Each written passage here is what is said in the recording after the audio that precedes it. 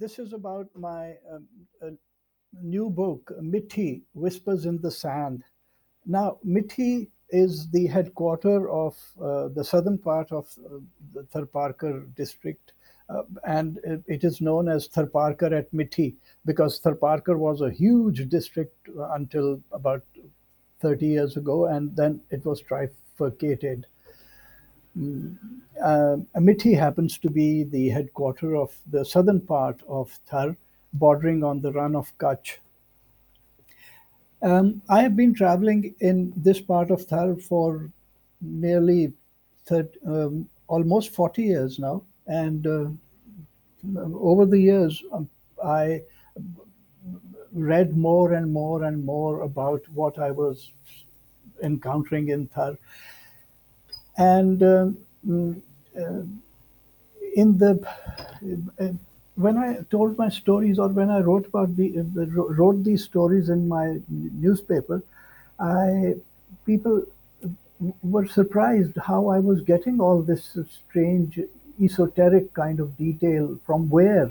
And because sadly Pakistanis, or actually very few people in the whole world do that now, we don't read ancient works of the Greeks, of the Arabs, and the Greeks mainly from the pre-Christian era until into this the modern era, and some of these stories are recorded there. Also, we do not know that English merchants were traveling through Thar as well. At least one did, and left a remarkable, rather funny account of his journey.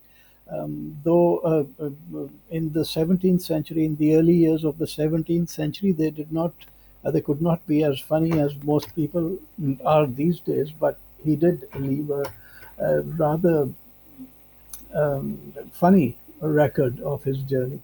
And, so, over these past 40 years, I discovered that the temples, the ruined cities, and the people, they were changing. Everything was changing in the Thar Desert, mainly because of the building of this vast network of roads now, where earlier there were sand dunes and uh, just sand trails. There are now roads, and everyone can get in there, uh, which is, I think, corrupting the culture of Thar Desert. I thought it needed to be preserved.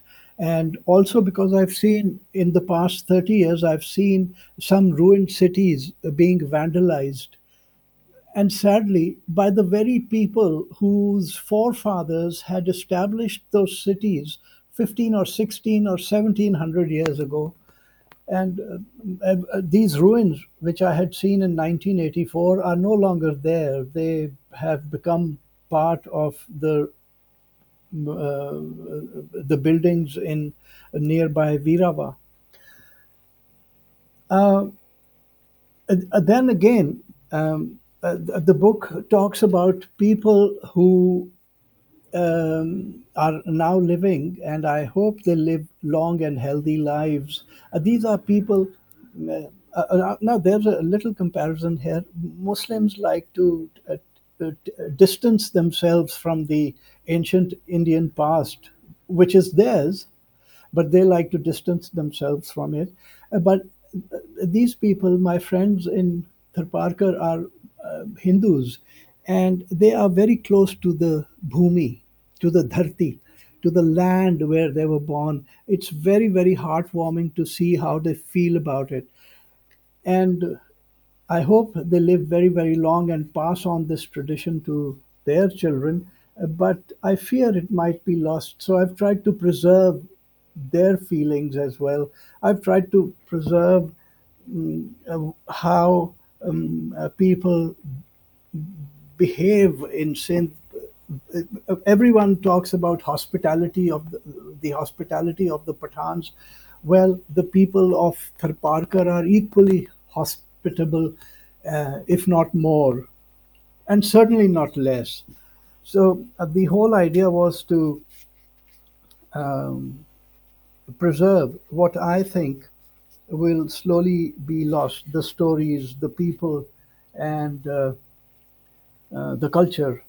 And we've already lost so many historical sites to vandalism. So the idea was to just try and preserve what we still have.